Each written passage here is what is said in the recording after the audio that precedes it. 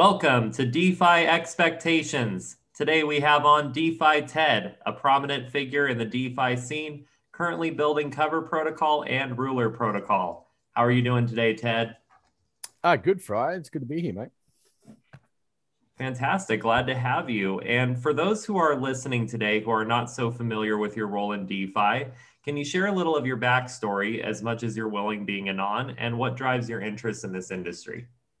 Yeah, sure. All right. So backstory is, um, 15 years in in finance and insurance, in both consumer and commercial um aspects here in Australia.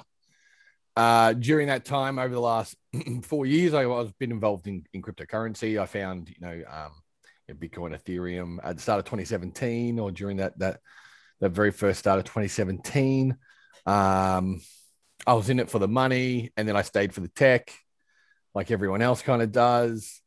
But it was, I could definitely see like a future with blockchain and crypto, and Bitcoin wasn't my coup de grace to as to like the thing that kind of sent me over the edge with crypto. It was actually Ethereum and the ability to program this business logic, at a point of transaction and let value transfer.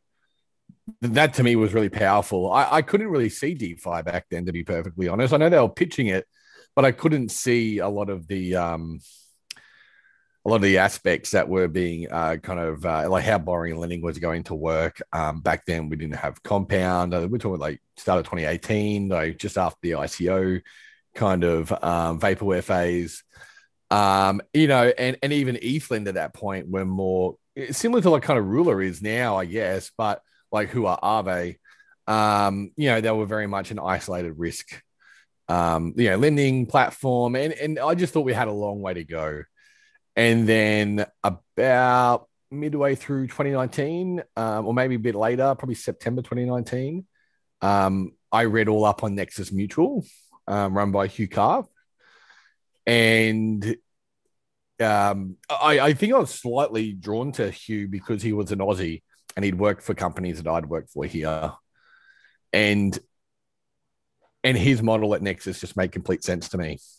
And then all of a sudden I saw how DeFi was going to work. So like, it was like a light bulb moment. It was just kind of like there was this protocol in a space that I knew really well. And everything they were trying to do about removing the middleman and having it just work with smart contracts, I got it. Like and everything else kind of fell into line. I don't know how to kind of explain that. It's like a eureka moment. And I knew I wanted to be part of DeFi. So I fast forward to about 2020. We fast forward to 2020. We fast forward to COVID times. The company I'm working for decided to had the ability here in Australia to kind of remove our hours, basically to save their own balance sheet. And they could do that for a period of time. So I was basically put on the back burner for work and income. So I was kind of forced to look at other options for my life. And I decided that all this 3 years worth or 3.5 years worth of learning and basically developing a brand, which is DeFi Ted, over the last 18 months, and really, I guess, pushing my understanding and wanting to be part of the change. I didn't want to sit back and wait. I wanted to be part of it. I mean, the situation forced me to just be full time. So it was a tough stage in that first little bit getting in, but yeah, by September 2020, I was no longer working in my normal job. I decided to take the stab. It was a tough chat with my partner. I've got two kids. At that time, I had a debt. I had debt as well. I still definitely needed an income. So there was a lot of risk, but I felt like that I'd kind of covered a lot of that in a lot of senses. And so far, to where I am today from that point to make the decision. We were building out, well, I'm with the team, we're building out Cover Protocol, which obviously, for those that don't know, provide coverage options and is a total coverage derivatives market, and Ruler Protocol, which allow you to basically have a non-liquidatable loan as a borrower, putting all the emphasis on the lender, which acts like a European out of the money put option. So that's kind of the history to where we are today. So is it kind of Nexus that originally got you interested in insurance with Cover Protocol, or how did you initially get started with this project? So so Nexus I'd been let me back the track up for anyone that's a Nexus kind of listener. Like if you're part of the community, I'm still a massive NXM holder. I've never given up my tokens since I first to me, Nexus was my first this is the first time I understood how DeFi was going to work. So to me, it's got a lot of importance in the space for me personally. And I know that we can seem very, combative would be the word, against Nexus as we're building something else. It's just a different way of doing it. So one of the things I had a problem with around Nexus was just I feel like that they can have the staking, like the way that a claim is approved. Like I feel like that should be removed from holders because I don't think that economically incentivizes the right outcomes for a claim holder. So, I just felt like there were some things that could be done differently. And then I felt like that my voice wasn't being really heard. So when the opportunity came up for Cover, and that's got its own funny story in its own right, because there was no coverage platform when that was first launched as Safe Farming. That was just like a farming play, and between basically Pumpkin and Cucumber, who are our two vegetable devs, for obvious reasons, just anonymous. They pitched me this idea of how this coverage market could work, and it was totally fungible. It was market driven, and they needed help with the claims process. And I said, well, look, I think that's something I can help I can help you guys with, because I feel like that's the one thing that's missing. For anyone that's played in the traditional sense, when it comes to insurance, the majority, like the vast number of time, like you're being judged by the consumer, like by the end user of who purchased, and the way that you generally get judged in insurance is by your claims process, right? So you generally, you're generally going to be, looked up and down basically by how you pay out claims. And, at that time, Nexus didn't really have a huge ability to pay out claims. There was a lot of claims. There was a claim that was done with the March 2020 Black Thursday event. A March 12 event where the MakerDAO and some other protocols failed, and they failed to pay out. And I just felt as though that we that Nexus, and we should have paid that out at the time. So it was really nice to see that when we put together Cover and we launched this in October. And I think you just were looking at on my Twitter, while we're having a look there. But basically, the Pickle was one of our partners when we first launched. And they were actually, unfortunately, they were actually hacked, right? They had an exploit. So I'm going to use the word exploit. I don't like to use the word hack. It wasn't a hack, right? It was just an exploit. And when an exploit shouldn't be seen as something that is like a rug, right? I want to try and remove that from people. And exploit is exactly that, right? Trust me, those devs are feeling every bit worse than what, likely you are, that something in their code has meant that you've lost money, right? So that exploit wasn't a great feeling. But we had about $290,000 worth of coverage at that time. And within 3 days of being live on that Cover Protocol, our whole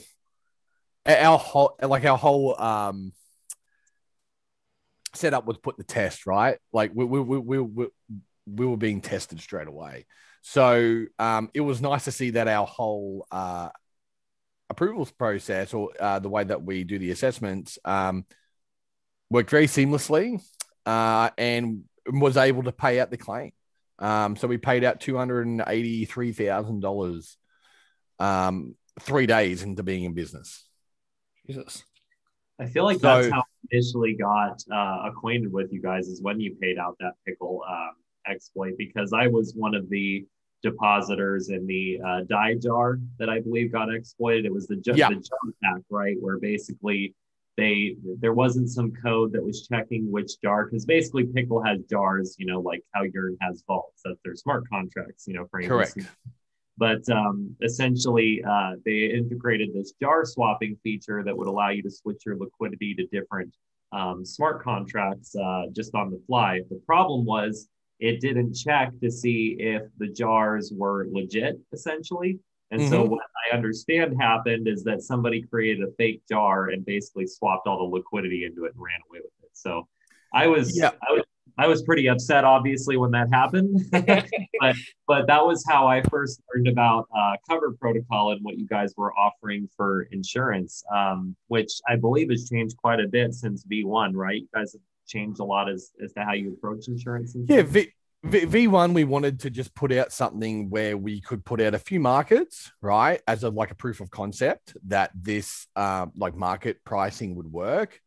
I think one of the things that we found really early was that by not having leverage like Nexus gets to, so you can kind of leverage out your stake Nexus over 10 different protocols. So you've got this 10x leverage on your capital. That's kind of where we fell down, right? Because we had to do it 1-to-1. So the pricing probably wasn't very competitive. It wasn't competitive. It was probably eating a lot into the team as well in regards to it was eating a lot into the returns that the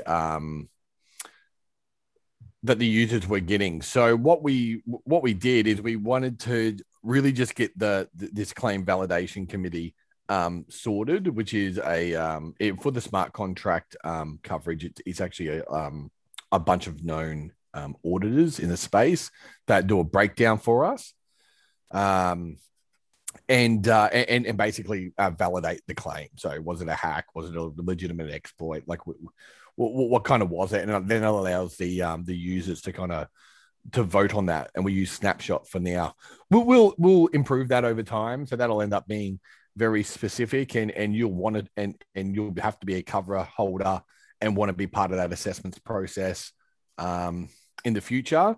But yeah, we're now able to leverage that out with our V2. So what that basically means is you can have effectively up to 10, 20 times leverage on your initial deposit to sell different premiums and leverage out that initial die. Excellent. Something else based on a conversation we had recently, it seems now that Cover can be built on top of protocol interfaces now, essentially allowing coverage to be purchased for a protocol without visiting Cover's website separately. Can you speak a little bit more to that, and maybe how important you think this user experience will be for DeFi users as crypto and DeFi adoption continues? Yeah, well, I think that's probably a really good point. So I think the irony isn't lost on me that we put together quite a complete protection for shared stake, and then what ended up eventuating. So it would have been actually nice to have that in place, so that if that did happen, there was some recourse for some of those users as well. Mm-hmm. And I think it's a good learning for new projects and so forth about providing coverage to your users, right? Sometimes it's about allowing them to trust you as well. Because, let's face it, a lot of governance is a meme, right? Mm-hmm. You're still going to have some level of a dictator founder type setup for a good period of time before you become truly decentralized. Yeah. Oh yeah. And that's a tough part too, because you have to make those decisions about, you want your community to be bootstrapped. You want them to feel involved in the future of the project, but you also have things like voter fatigue you have to watch out for. And it's do we need everybody voting on every single aspect of the protocol, and then you get a community that's becomes disengaged from that. So it's definitely a balancing act for sure. I think we will see a formation of some sort of hierarchy, right? But to go back to your question around having the coverage on the platform is, the idea is that we've got a permissionless setup coming soon where you'll be able to set up your own coverage pool. And offer, and maybe we can go through the example that we had for kind of shared stake. So the example here for shared stake was going to be that we would have 5 claim tokens available for purchase. And they were covering something different. So they were covering either like the levels of staking. So if you had like a Uniswap LP, it'd cover you if you're in Uniswap. It'd cover the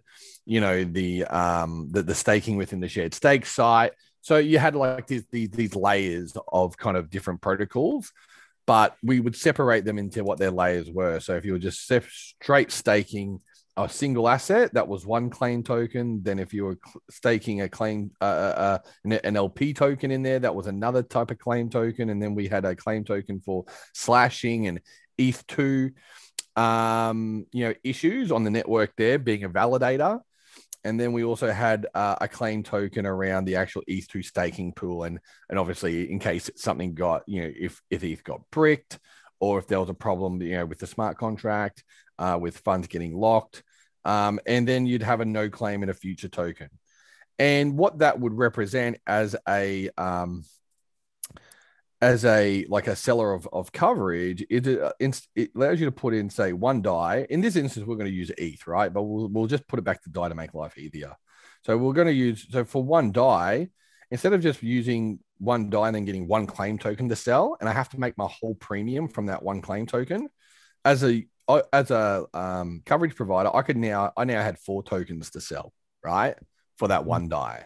So now I don't have to try and package all my returns into that one and try and gouge the claim token buyer, right, to get my returns, right? I can now package up and go, well, I price the Uniswap LP and that to be slightly high risk than just a single asset being staked, right? So you might charge X for this one and then a slightly higher for the next one. And then overall, the combined sale of all those claim tokens ends up being your total premium. Right. So what we were allowing them to do is for users to actually come and mint those tokens and then basically provide them to shared stake. And then we could sell them off at a fixed price where it didn't impede on the yield returns, but still provided a return to the coverage provider. And it's at that point that we would then use rewards to provide a fixed rate offset for some of the potential risk losses. Yeah, I definitely think that kind of design, almost like an all-in-one thing, is going to become more necessary as I guess DeFi and crypto becomes more sophisticated. Just because it's all about the user experience. It's one thing if you can just visit one site and do all your LP and staking there. It's another if you have to visit Uniswap to do one thing. It's another thing if you have to visit Cover to do another. And I think it is a rub that keeps people from protecting themselves maybe as much as they should. I think so one of the things that we're getting rid of here is friction, right? With finance. Yeah. Mm-hmm. So middlemen, regulations, just processes in general that are generally full of bullshit, right? Right. And they get to charge exuberant amounts and fees to provide that shitty service, right? So, but I think we've got a little bit of friction here in DeFi as well because we're not connected very well, right? We've got these lovely protocols, and some of them connect well, but there is still an element of friction in regards to being a user, right? So one of the things that I foresee is that a lot of the protocol, like Cover, I don't see claim holders or people seeking coverage ever using Cover in the future. Like as it using our UI, you should just get it inherently from the site that you're using, right?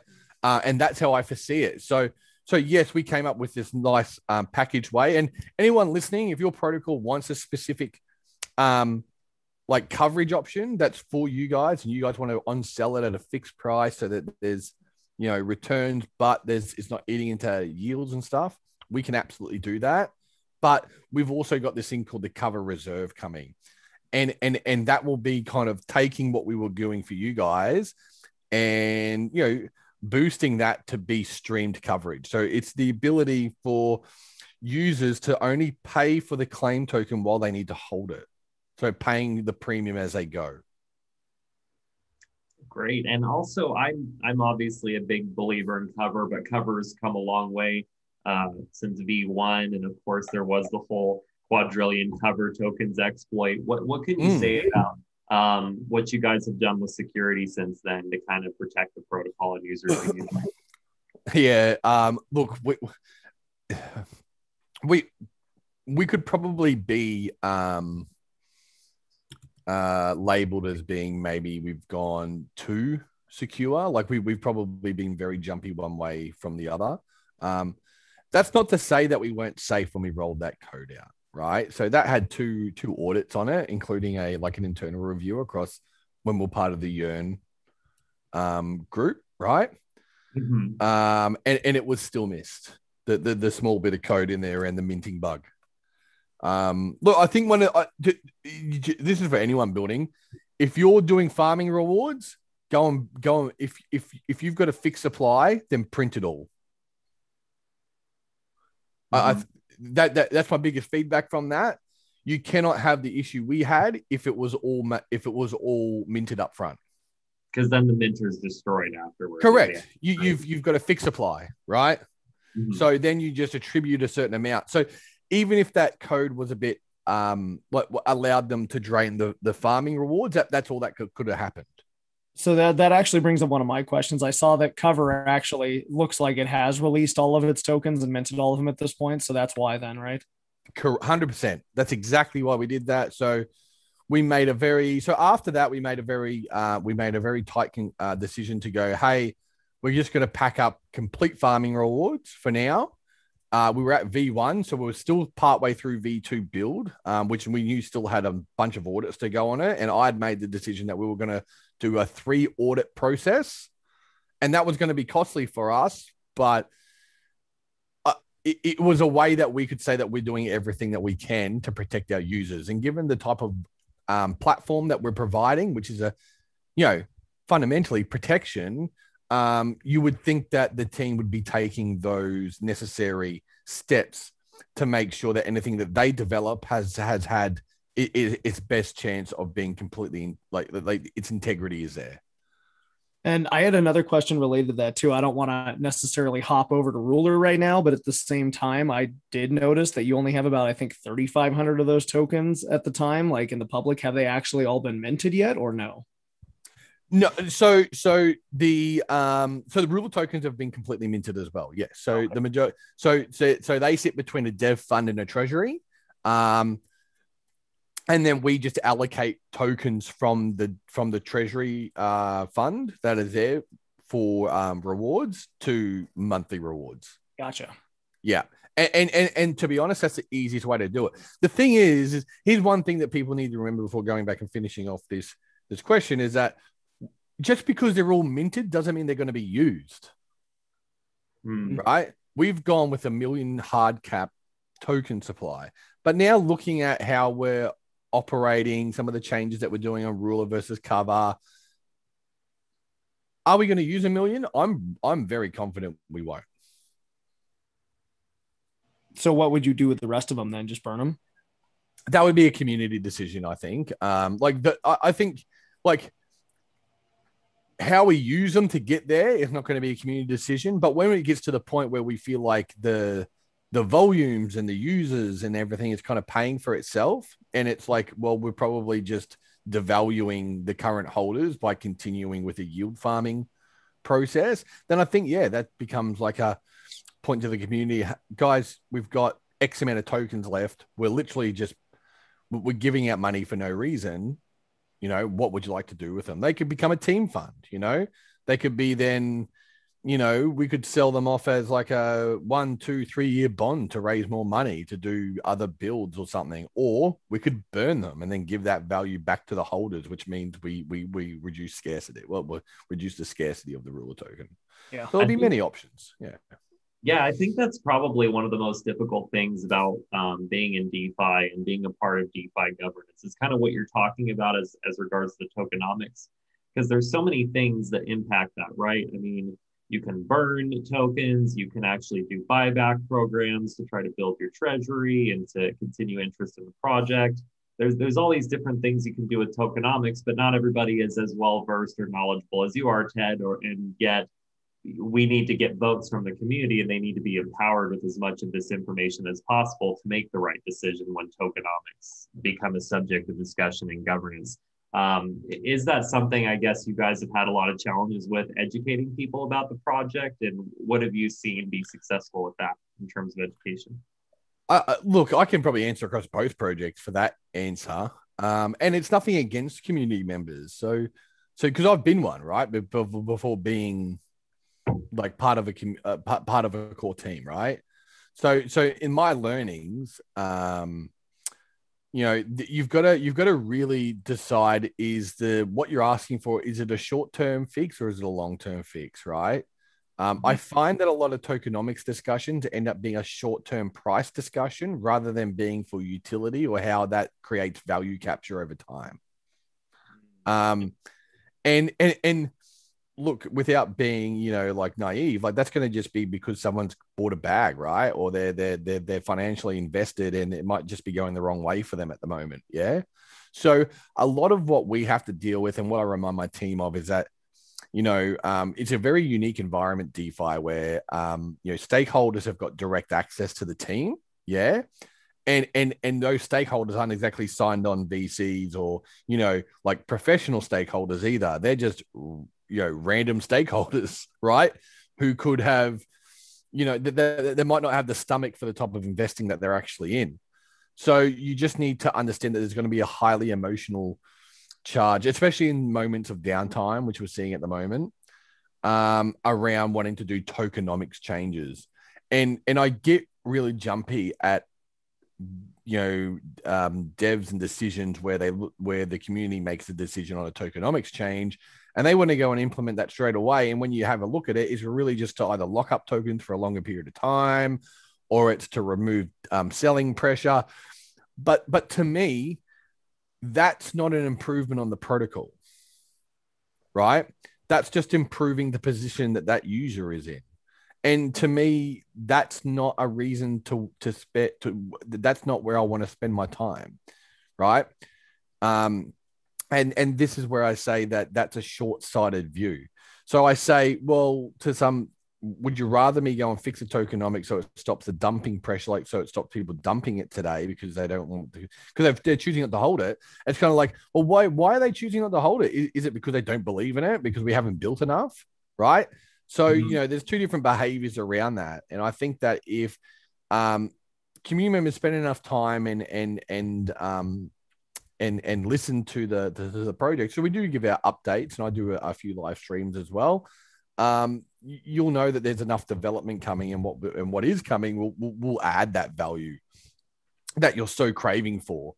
I think one of the things that I want builders to hear is continue to build things that are going to be used, and you won't ever need to make a tokenomics change. That makes sense. I have a couple more questions as relates to cover before we move on to Ruler, unless Robin has other ones. But I have a couple more too, so go for it, and I'll pick them up after. Yeah, my first question is kind of like what's currently driving partnerships at Cover? Are you guys still partnering with different? Are you mainly looking to partner with protocols to provide insurance options? Are there any other types of partnerships you're seeking right now? Just, I guess, what's driving growth of Cover right now? Sure. So I think there's two different. So with Cover, partners for us are going to be obviously key, right? So partners are key. We've been able to go back to the community, and after we spoke earlier about our minting bug, we cut off a number of our original hard cap on our tokens to just appease the community back when that issue happened. They've graciously voted and given us back that supply cap. Now, we haven't spent any of those. They'll go to cover liquidity mining, and they'll actually be put to our order books. So we now have an order book structure rather than an AMM for selling claim tokens, which just makes it a lot more capital efficient as well. Let someone be able to set a fixed price, right, at where they see the risk rather than having to rely on where the curve is sitting at the time in the AMM. So, some of the really important things for cover from a partnership point of view is actually just a use case. So we want to work with those that want to actually have it kind of like Shared Stake we're going to, right. where it's physically on the website. Users get the ability to actually have the quote is there as well at the transaction level. So they can actually, if they're staking into a vault, or if they're putting it into like a return, like a yield farming play or whatever it is, that transaction value can be quoted for coverage, right? At the point of transaction, and you can have that in your wallet. You can own that, right? When you go in and pay for it. That's the level of partnership that we're looking for, because outside of that, I just don't think you're going to get users going to, like we said earlier, a bunch of different protocols just to kind of, play in this environment for themselves. You need to make it very simplistic. It needs to be front of mind wherever you possibly can. And if you can remove the need to have to go somewhere else and just kind of, do you want coverage? Click, it's done. Yeah, I agree. Ease is definitely important. I do have a question about one of your specific partnerships, and feel free to share whatever you want. But It was actually with regards to Yearn Finance. I was just curious what you'd be willing to share with regards to how that partnership didn't work out with Cover. Look, to be honest with you, I've never been given probably a straight answer in regards to the protocol level.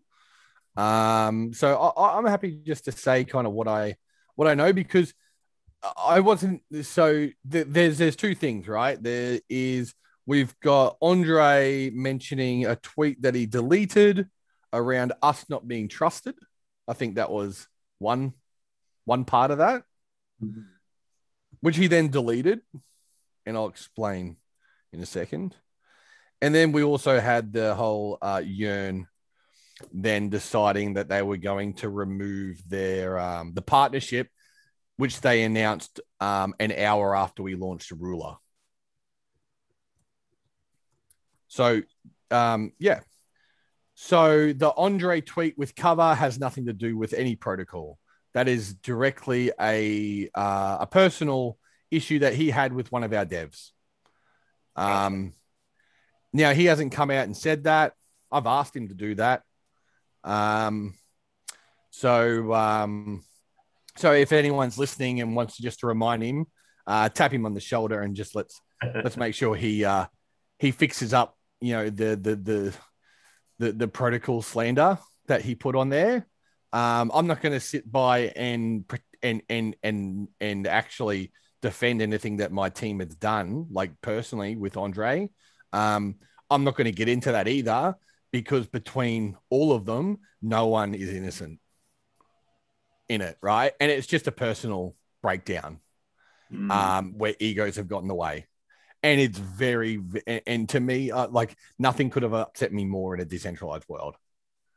That's shitty. Yeah. And I got to admit, right? I think that's the same thing what happened with Shared Stake, talking about egos getting in the way.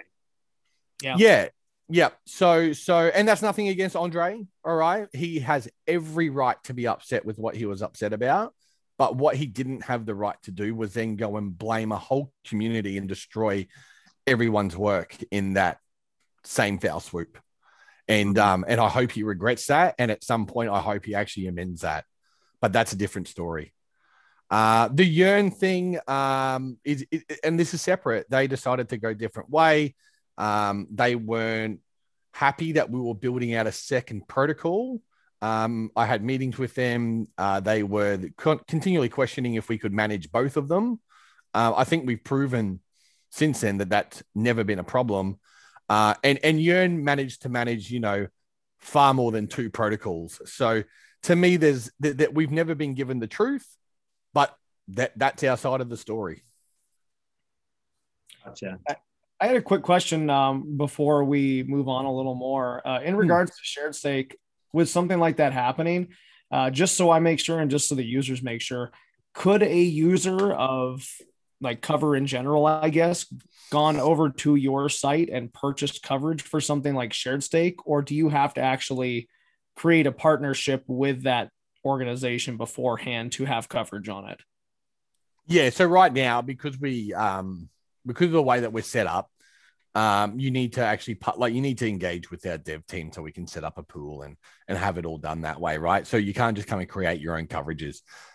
In the very near future, that won't be the case. There will be a permissionless setup. So that means anyone can come and set up their own coverage pool. Gotcha. Right? They can make their own claim tokens, leverage it out as far as they want. Within a certain parameter that we give for the time being. And basically provide their own terms and conditions. So for lack of better words, you'll be able to come and make your own mutual. And then I was kind of wondering too, like, so we've had the crash recently. With that in mind, and the overall downturn of the market and road bumps along the way, the number of cover holders has been consistently on the rise. Do you think that has to do with like the word spreading, with different hacks, with exploits and things like that, the value of having insurance? Or do you think it has to do with possibly like the speculation on the token? I think there's definitely still speculation. I think one of the things are, like I'm a fundamental, like before I got into building, I was a fundamental investor, right? So I used to use my fundamentals to have a look at price action and kind of see if there was an arbitrary opportunity there where the fundamentals were like the price just didn't meet the fundamentals. I honestly, I think that's where we are with cover. We were labeled, all the good things that you get labeled in life in crypto early, like as a scam. We were ruggers, we're all the good things. I've said this a number of times, but one of my favorite quotes is by Kane Warwick from Synthetics. And he's mentioned on Twitter, like early last year, that if you're building a project today and you're really persistent and you haven't been called a scammer yet, keep going because you will. And it's like a pride of honor. It's like to be called a scammer and then like just keep building and then all of a sudden you're not a scammer, right? Mm-hmm. So it's kind of like you're going to be that until you're not. And our team were just reminded of that a few times. We just keep building. So I think the constant development keeps investors interested, and we're continually iterating. So and recently we kind of packaged up our roadmaps for both of the protocols over the next 12 months. And we released probably more information than we wanted to. And that's just because of the nature that we're in. We've got two protocols that are yet to be kind of forked by anyone. That doesn't mean that there will be. But it's been my opinion that we're just a very complicated under the hood. But if we give away too much, I think people will start to see what the real use case is down the road and try and front run us. So we're in this balancing act around giving out enough information to kind of please everyone and let them know what's happening, but retain enough to know that, we don't want to give away everything that, we think is going to be a point of difference. Yeah. Then my last question with cover basically has to do with the future of, decentralized insurance in general. So, right now there's also healthcare, there's vehicles, there's homes, there's life insurance and things like that. Do you envision that kind of stuff moving over to DeFi? And if so, what do you envision that looking like? Absolutely. So I envision that as being like a 2-level, right? For real world use case. Yeah. So we are going to be able to release within this year 2 different real world coverages. So hurricane and earthquake cover, right? Okay. So that will be part of Cover Protocol's offering.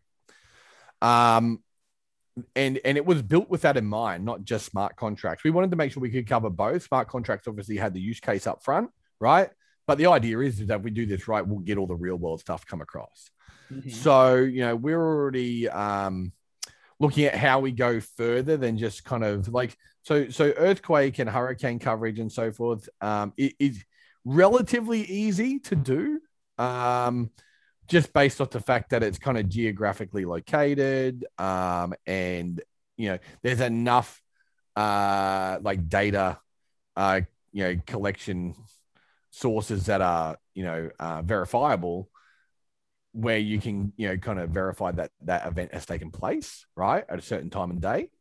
But, we're absolutely solving as well in the back end for consumer level coverage. So that's consumer level healthcare coverage, consumer level auto coverage. So, and that will probably speak to what we talk about with Ruler. But for lack of better words, you should be able to, between Cover and Ruler in the not too distant future, be able to buy your house and get house insurance on that same asset. Awesome. Wow, that's great.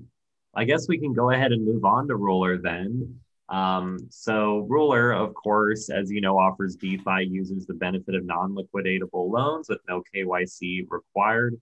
What else, Ted, can you tell us about the benefits and uses of Ruler? So, I mean, the clear benefit is obviously that we've pushed the risk that is on the user to the lender, right? So that kind of fits more traditionally with how lending works today. I go to a bank, I provide them with all my details, they make a credit assessment based on me, right?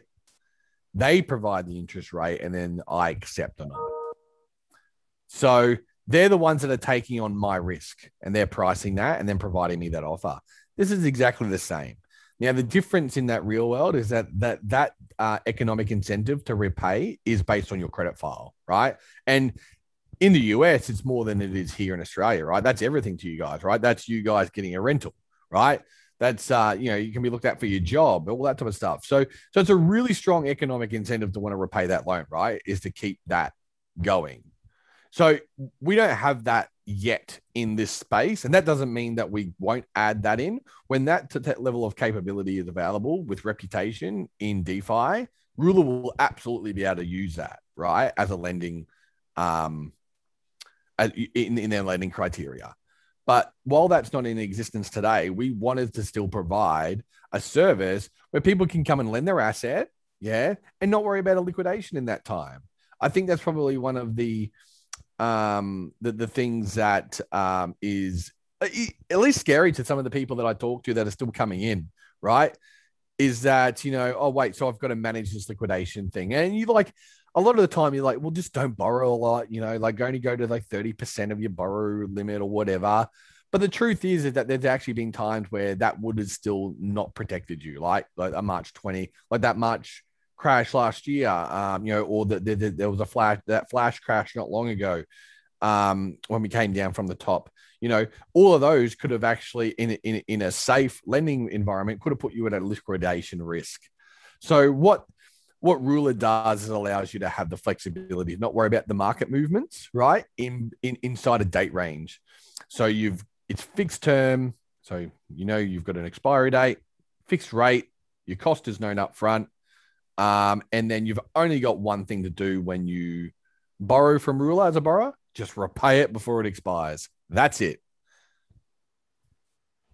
And I see, in Ruler, you have three different figures basically. So there's the mint ratio, the total value locked, and then the APR. So can you explain each of those and how they relate to a loan? Yeah, sure. Okay, so the mint ratio, right, is the economic driver, right? So I said it earlier that our Ruler protocol right now, it works like a out of the money European style put option. So if we just look at the word mint ratio, you could turn that into a strike price, right? And it's now kind of like an option. So a good example on that one would be, we got the Bitcoin. So you can borrow $22,000 per Bitcoin on our platform, and you've got to repay by August 1st, right? So the way that is set up is that so what's Bitcoin now, 34,000 or whatever it is? Yeah, 34, 35K. So it means that you can go and park your Bitcoin there, get your 22,000, right? Less interest. Now, the interest is just a discount on that RC token. The way it works is that a borrower will deposit one wrapped Bitcoin. They will receive the two tokens. They'll receive 22,000 RR tokens, which is their hold on their collateral. Now the 22,000 is because they owe 22,000 per Bitcoin. And then they'll also receive DAI at that time. But that DAI is derived from actually they would have minted RC tokens first. And then what they do with those RC tokens is they sell them to the market at a discount, right? Now, that discount is made up at expiry when they come to pay back. So the discount is the interest that they're paying and what the lender is receiving. So a hypothetical would be if you were selling your RC tokens at 99 cents, right? And it's at the start of the month. That's 1% a month, which is 12% per annum. Does that make sense? Yeah, I believe so. And do you offer any expiries like longer than a month, or is that pretty standard? Yeah. So we the recent expiries that we launched last month are still going. So we actually launched a 2-month expiry on Bitcoin and Wrapped ETH back then. We will be launching some longer expiries very soon on Bitcoin and Ethereum. And we're working on some lovely things to make life a little bit easier, which is like an automatic rollover for both borrowers and lenders, so that you don't actually have to come and repay the loan, or we'll actually be able to flash loan and exercise you out of it in one transaction. And are you only able to get stable coins right now? Yeah, so right now it's they're paired against DAI, but we've also got 2 pairings against Badger and ALCX, which is their ALUSD. So that's the USD basing for those pairings, and they're based on the order books now. So we now use order books for Ruler also, which brings me to if you actually go down to the bottom of that page, you'll actually see that there's a cover rules beta, and that cover rules is actually our combined DEX for both cover and ruler for any of our tokens, claim or RC tokens. And this is run by 0x, and you can actually set your price, right? So if you select ruler on the app and just select, say, the wrapped ETH protocol. So ruler, select wrapped ETH, and then you select the RC token that you want, which is, I think this one is the 1600 RC token. Yep. That one there, that second one. Yep. Perfect. And then you'd come, there you go. There's some orders in there now. So as you can see, not only do we show the price, but we can actually give you what that APR is, right, at the time for the buyer or the seller on the left-hand side. So not only the price there, we've actually put that APR there, so you actually know what price you're getting, right? Now, why is it done this way? Well, this is actually much more capital efficient. It allows a user to come and set the price at where they believe the price is, right? So if they think that it's 20% return, then they'll set it at 20% return, and they could set the whole position at that and have a zero slippage environment. This also allows for much bigger kind of bonds to be done as well, but that's probably for a later iteration of what we're doing. Yeah, because you mentioned potentially mortgages could be managed through something like this eventually. Like, is there anything that can't be done, or is it pretty much any lending borrowing situation? This is pretty much the meat of it.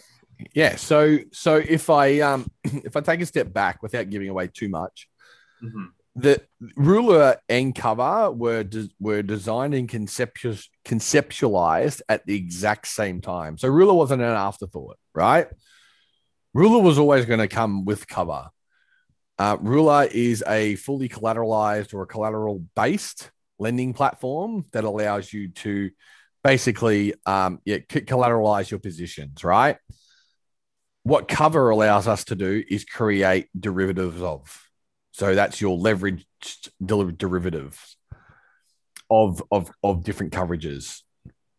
So between the 2 platforms, we can actually make any financial service.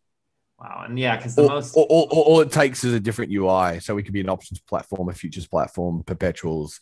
We could offer We can offer insurance like a Nexus Mutual. We can offer, compound and RV style lending. We can offer, B2B lending. We can offer bonds. We can, there's not one product that we can't offer with this model. Yeah, and it seems like even something as simple as maybe I want to hold my ETH, but I need a little bit of fiat money so I can stake it and borrow against it, some DAI or USDC or whatever. Mm-hmm. I mean, you've got little use cases like that, but then you've also got, something as much as maybe taking a loan out for a car or something like that. You could use USDC or DAI for. 100%. And then if you actually click the options view on the ruler and, you play around with us for the month, you'll find that, that as an option, as a put option, more often than not, we're cheaper than Deribit. How would you compare yourself to maybe like a Compound as far as rates? So Compound, from a rate point of view, right? It depends on what you're borrowing, right? So they haven't gone after any long tail assets. It's purely, those much more high liquidity assets, but it's on a bonding curve. So it's on supply and demand. So your rate could be, 4 or 5% borrowing USD, right? For the majority. But in peak times, your rate could spike up to the 20s, right? While you're on a variable rate. So the difference here is that one, at Compound, right? Look, I think there's a use case for both. So I'm not trying to argue away why it's better. I'm just, there are differences, yeah? So as a passive liquidity provider, I'm probably going to want to use Compound at this stage, right? Because I just want to put my USD there. I just want to get a return. I got the ability to borrow another asset if I want, right? But I'm getting the return, yeah? So that's more for like a passive participant. They don't have to think about it, right? The return's just going to come. It'll fluctuate. Or just keep an eye on it, right? But you need to worry about two things. The first one is can you set your watch to that rate? Like, what's the historical rate on that? And you should always look at your last, like, kind of 90 days. I don't think 30 days is enough in this space. 90 days on an average is probably the bare minimum of what your weighted average rate is across that period of time. But then you also run into liquidity issues, right? So if you've deposited funds there and everyone's borrowing it and you want it, you can't just go and get it out. It's not there, right? You run into a liquidity issue. So the difference between Comp and Ruler is Ruler can never have a liquidity issue. Right? We can't ever be bankrupt. Right? We're not exposed to that. Comp and Aave are.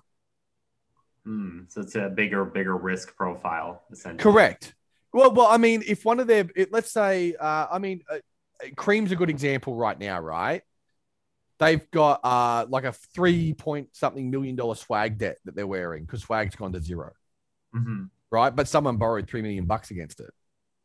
So now they're out of pocket $3 million because the collateral that was used is now not worth anything and no one's going to liquidate it. Right. And they have to pay that back, but it's bankrupt. Correct. Exactly. Right. Ruler doesn't run into that problem. Okay. I see. Right. We provide the financial rails for those parties or participants to come and play with each other. Can you go over the return rate too? Is it more fixed with Compound or more fixed with Ruler? I want to make sure I understand that difference. Oh, we are only fixed. So that's the difference. I mean, so two things, right? It's a fixed rate, but it's generally for less than a month when you're fixing that rate to borrow, right? So one thing I tell users to look at is, yeah, it could be maybe 30%, 40%, 50%, right? APR. But you're not going to pay that over a year. You're going to be, that's just what it works out for the time left in that expiry, right?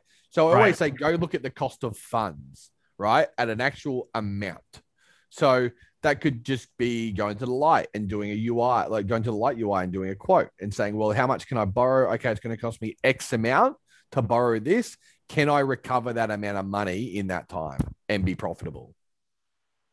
And you have those time periods because that's how you're able to provide a fixed interest rate. And that's how you're able to not have the protocol go bankrupt because it's setting the rate for that period of time. Is that kind of like the main difference why you have that versus compound, which has like a more variable? Well, compound allows for a different type of lending, right? So this is where I want to just try to set the differences. Yeah. Compound, Aave, Uniswap, SushiSwap, anything that's on a bonding curve, right? Yeah, like that, like an AMM bonding curve. So just because they're not an AMM, that they are, right? It's on a bonding curve, right? Just supply and demand. But the idea is Comp and Aave will be there so that there's funds to borrow if you ever need funds, right? That's what they're there for. Uniswap's there so that there's a quote there if you ever want to do a swap. That's how these bonding curves work. They allow passive or lazy liquidity to sit there and be available for anyone, right? You can get paid a fee to do so. Gotcha. Right. We are not that. We want active participants. We're an active participant model, right? We suit a different level of people. So lenders on our platform or coverage providers on Cover, right, are going to be very active. They're going to know what they're doing. They're going to be prepared to want to price risk. They're going to want to open their own kind of shop, right? They're going to want to sell that risk. For users of those platforms, right, on Ruler, I expect no one going past, as a borrower, going past the light UI, right? They should just want to go up and go, I've got this asset and I want to borrow against it. How much can I get, right? And this is very easy. So if you just put in there, like down the bottom, like you've selected Bitcoin. I want to borrow DAI. How many Bitcoin do I want to collateralize? You just type it in the bottom down the section there. And then if you just put like 1 or 2, it'll tell you exactly how much you can get. Oh, that's interesting. So it'll say you owe 495 DAI on 2 Bitcoin by the end of July. And your annualized interest rate based on that amount of cost works out to be 13.21% per annum. I like that it calculates that. So like if you were borrowing on compound, you'd have to do that all yourself. Oh, yeah. Exactly. And that's the beauty with it being fixed, right? So what do people generally borrow money for, right? Mm-hmm. Most of the time, they're seeking yield, right? Mm-hmm. Yeah. So if you're seeking yield and you want to try and, you know, be within a certain range, having a fixed price on one side makes it so much easier, right? Because you can set your watch to that cost, right? You know what that cost is going to be, right? Yeah, if you have a variable rate, it could change, and then all of a sudden you've lost money because you weren't counting on it. But whereas here, you could say, oh, I've got 2 Bitcoin. Maybe I want to lock those up, and I want to put this DAI into a stable coin farm that just opened up. That will earn you more than that in that amount of time. And you're like, I might just sit in it for 2 weeks, earning 400% APY, right? While it's early, but you'll pay that off in no time. Come and repay your loan and keep your difference. Yeah.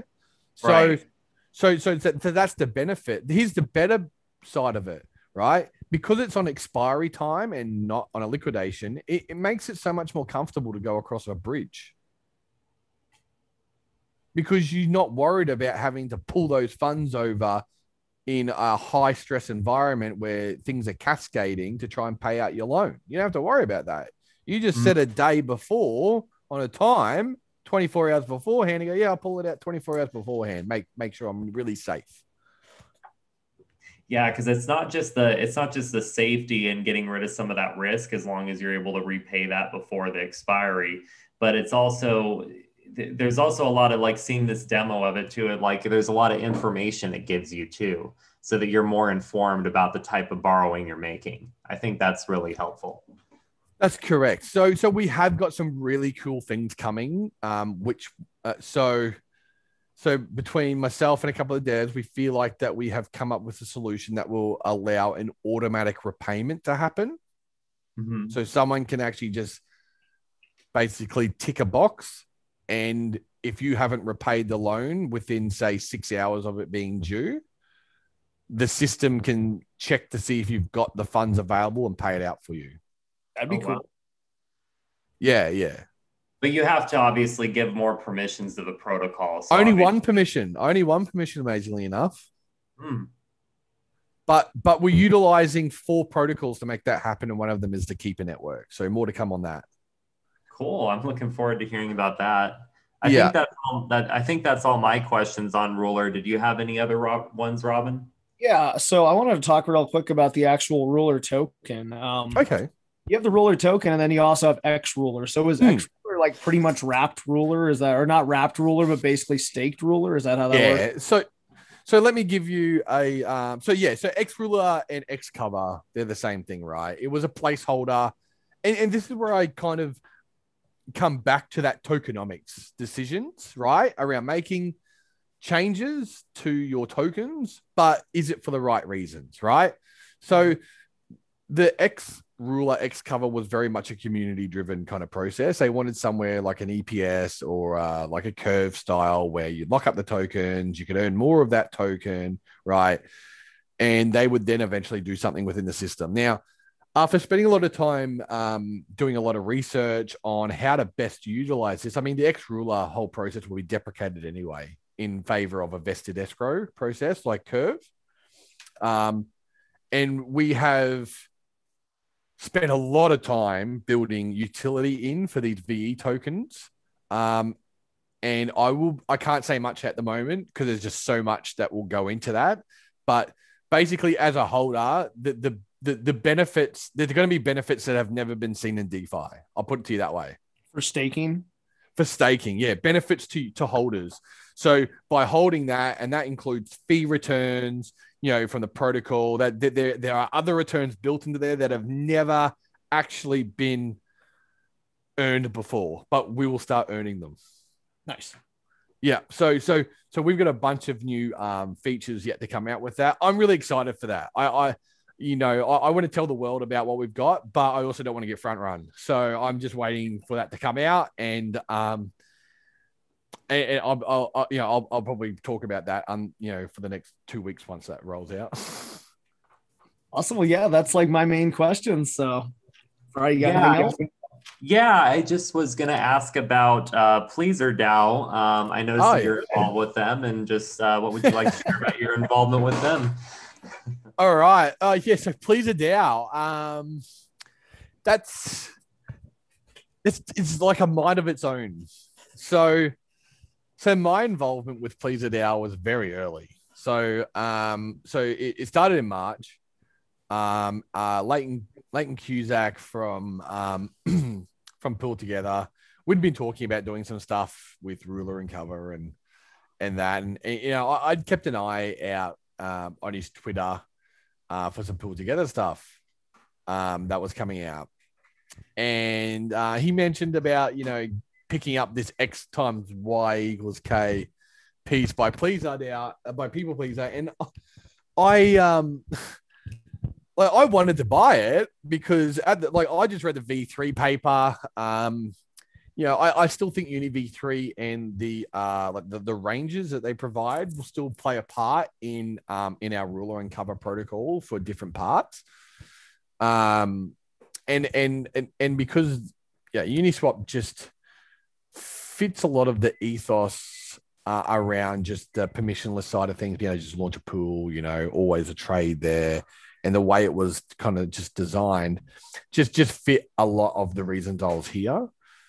So I was like, oh, yeah, I want to be a part of this. Yeah, shut up and take my money. I actually think I actually did the DeFi, I did the Fry thing, right? Shut up and take my money. And yeah, Daryl Lau kind of reached out to me and said, hey, man, I saw your tweet. Do you want to come join the Telegram group? We got like 5 or 6 people there at the moment. So I'm like, all right, that sounds cool. I'll be involved. And I think it was maybe like 10 ETH each or something we're going to put in to try and raise the money for this. And I think we had about 10 people. We had about 100 ETH and we thought we've got enough, right? And I just reached out to kind of Santiago from Parify.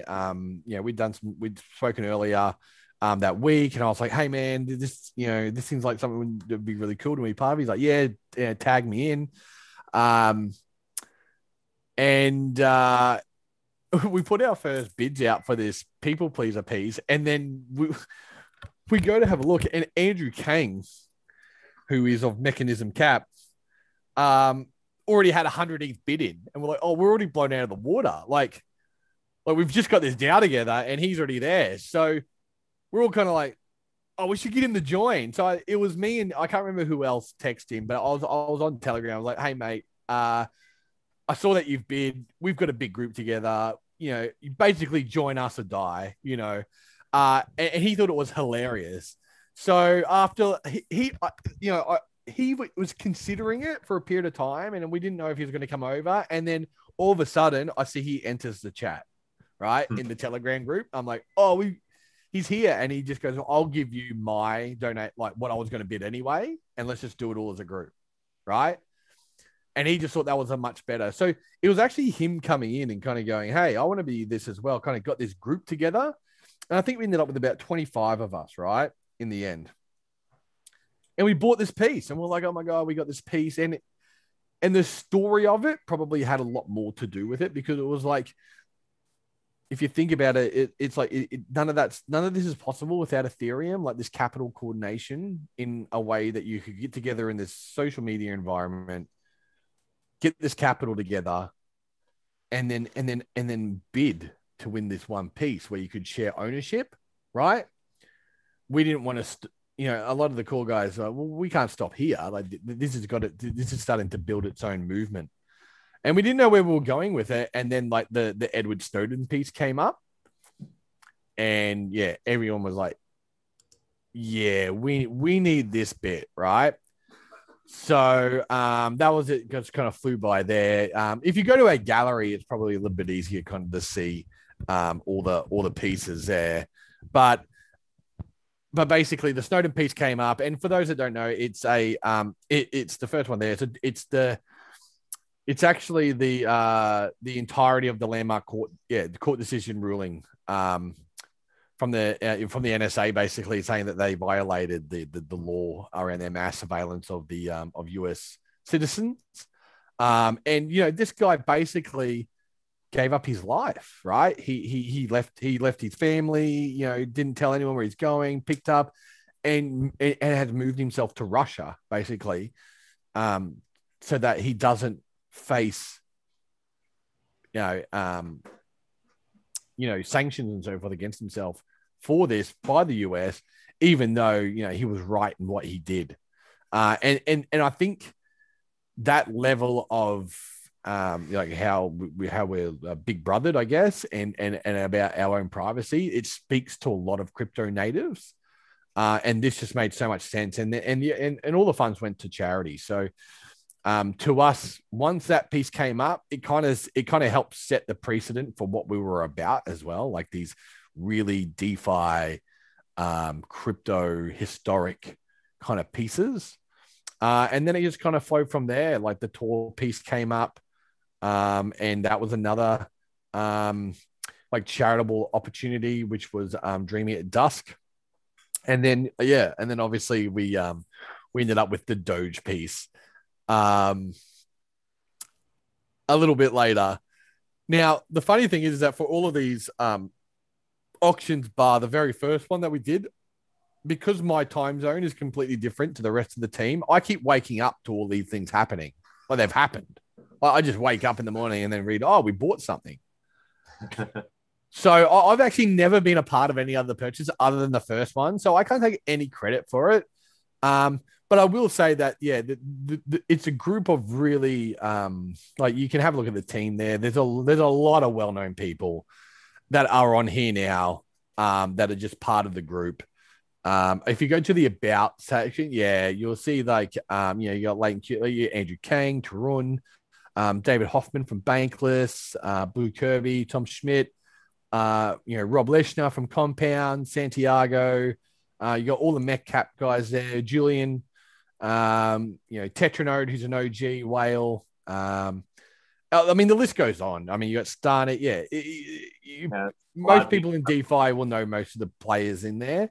And I think not only is this a kind of like the peeps and Pleated Owl kind of a bet on the curation of this, because we've got a lot of you got the DeFi artists in there as well, or NFT art kind of centric figures, but we've also got a lot of DeFi and crypto centric figures. So it's almost like it's also not only like a punt on the pieces and how we can monetize those and continue to grow it, but I think it's also a punt on the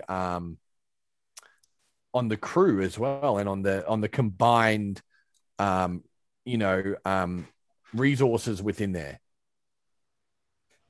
Yeah, I think it's really cool because when I first saw it, I just assumed it was a collection of, fans of People Pleaser, but it looks like you guys collect art from all over.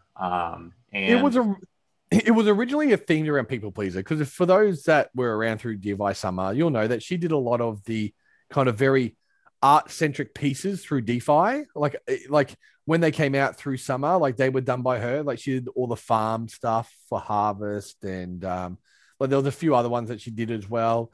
So a lot of this, her art kind of symbolized the DeFi Summer that we had that kind of kickstarted it all. Right. So that was really important to us, but it wasn't just about her stuff. But we wanted the Pleaser DAO is that's like its essence. It's starting. Like we wanted to start with her. She was the artist that kickstarted it for all of us in the DAO, right? Her art bringing us from DeFi into this art centric world. Right. And it's kind of strange because we invited her to be part of the DAO. Right. So the artist herself were like, no, you got to be part of this. Yeah. And a lot of people thought that was weird at start, but I actually love the idea that she's that she's there to help curate this as well. I noticed a quick little thing, Fry, if you can hop back over to their Twitter real quick. Okay. Once here. So I noticed that Pleaser DAO is apparently located at Burning Man. Yes. Yeah. So, what's funny is I actually just got back from BlackRock on Sunday. Have you been before? I have not. I've actually never, I haven't been to the States yet. Ah. Well, it's a good excuse to come for sure. It will be a good excuse when the Australian government allow me to leave my own country. Oh, yeah. Yeah. I mean, you were talking about that when we were chatting about a week and a half, 2 weeks ago, huh?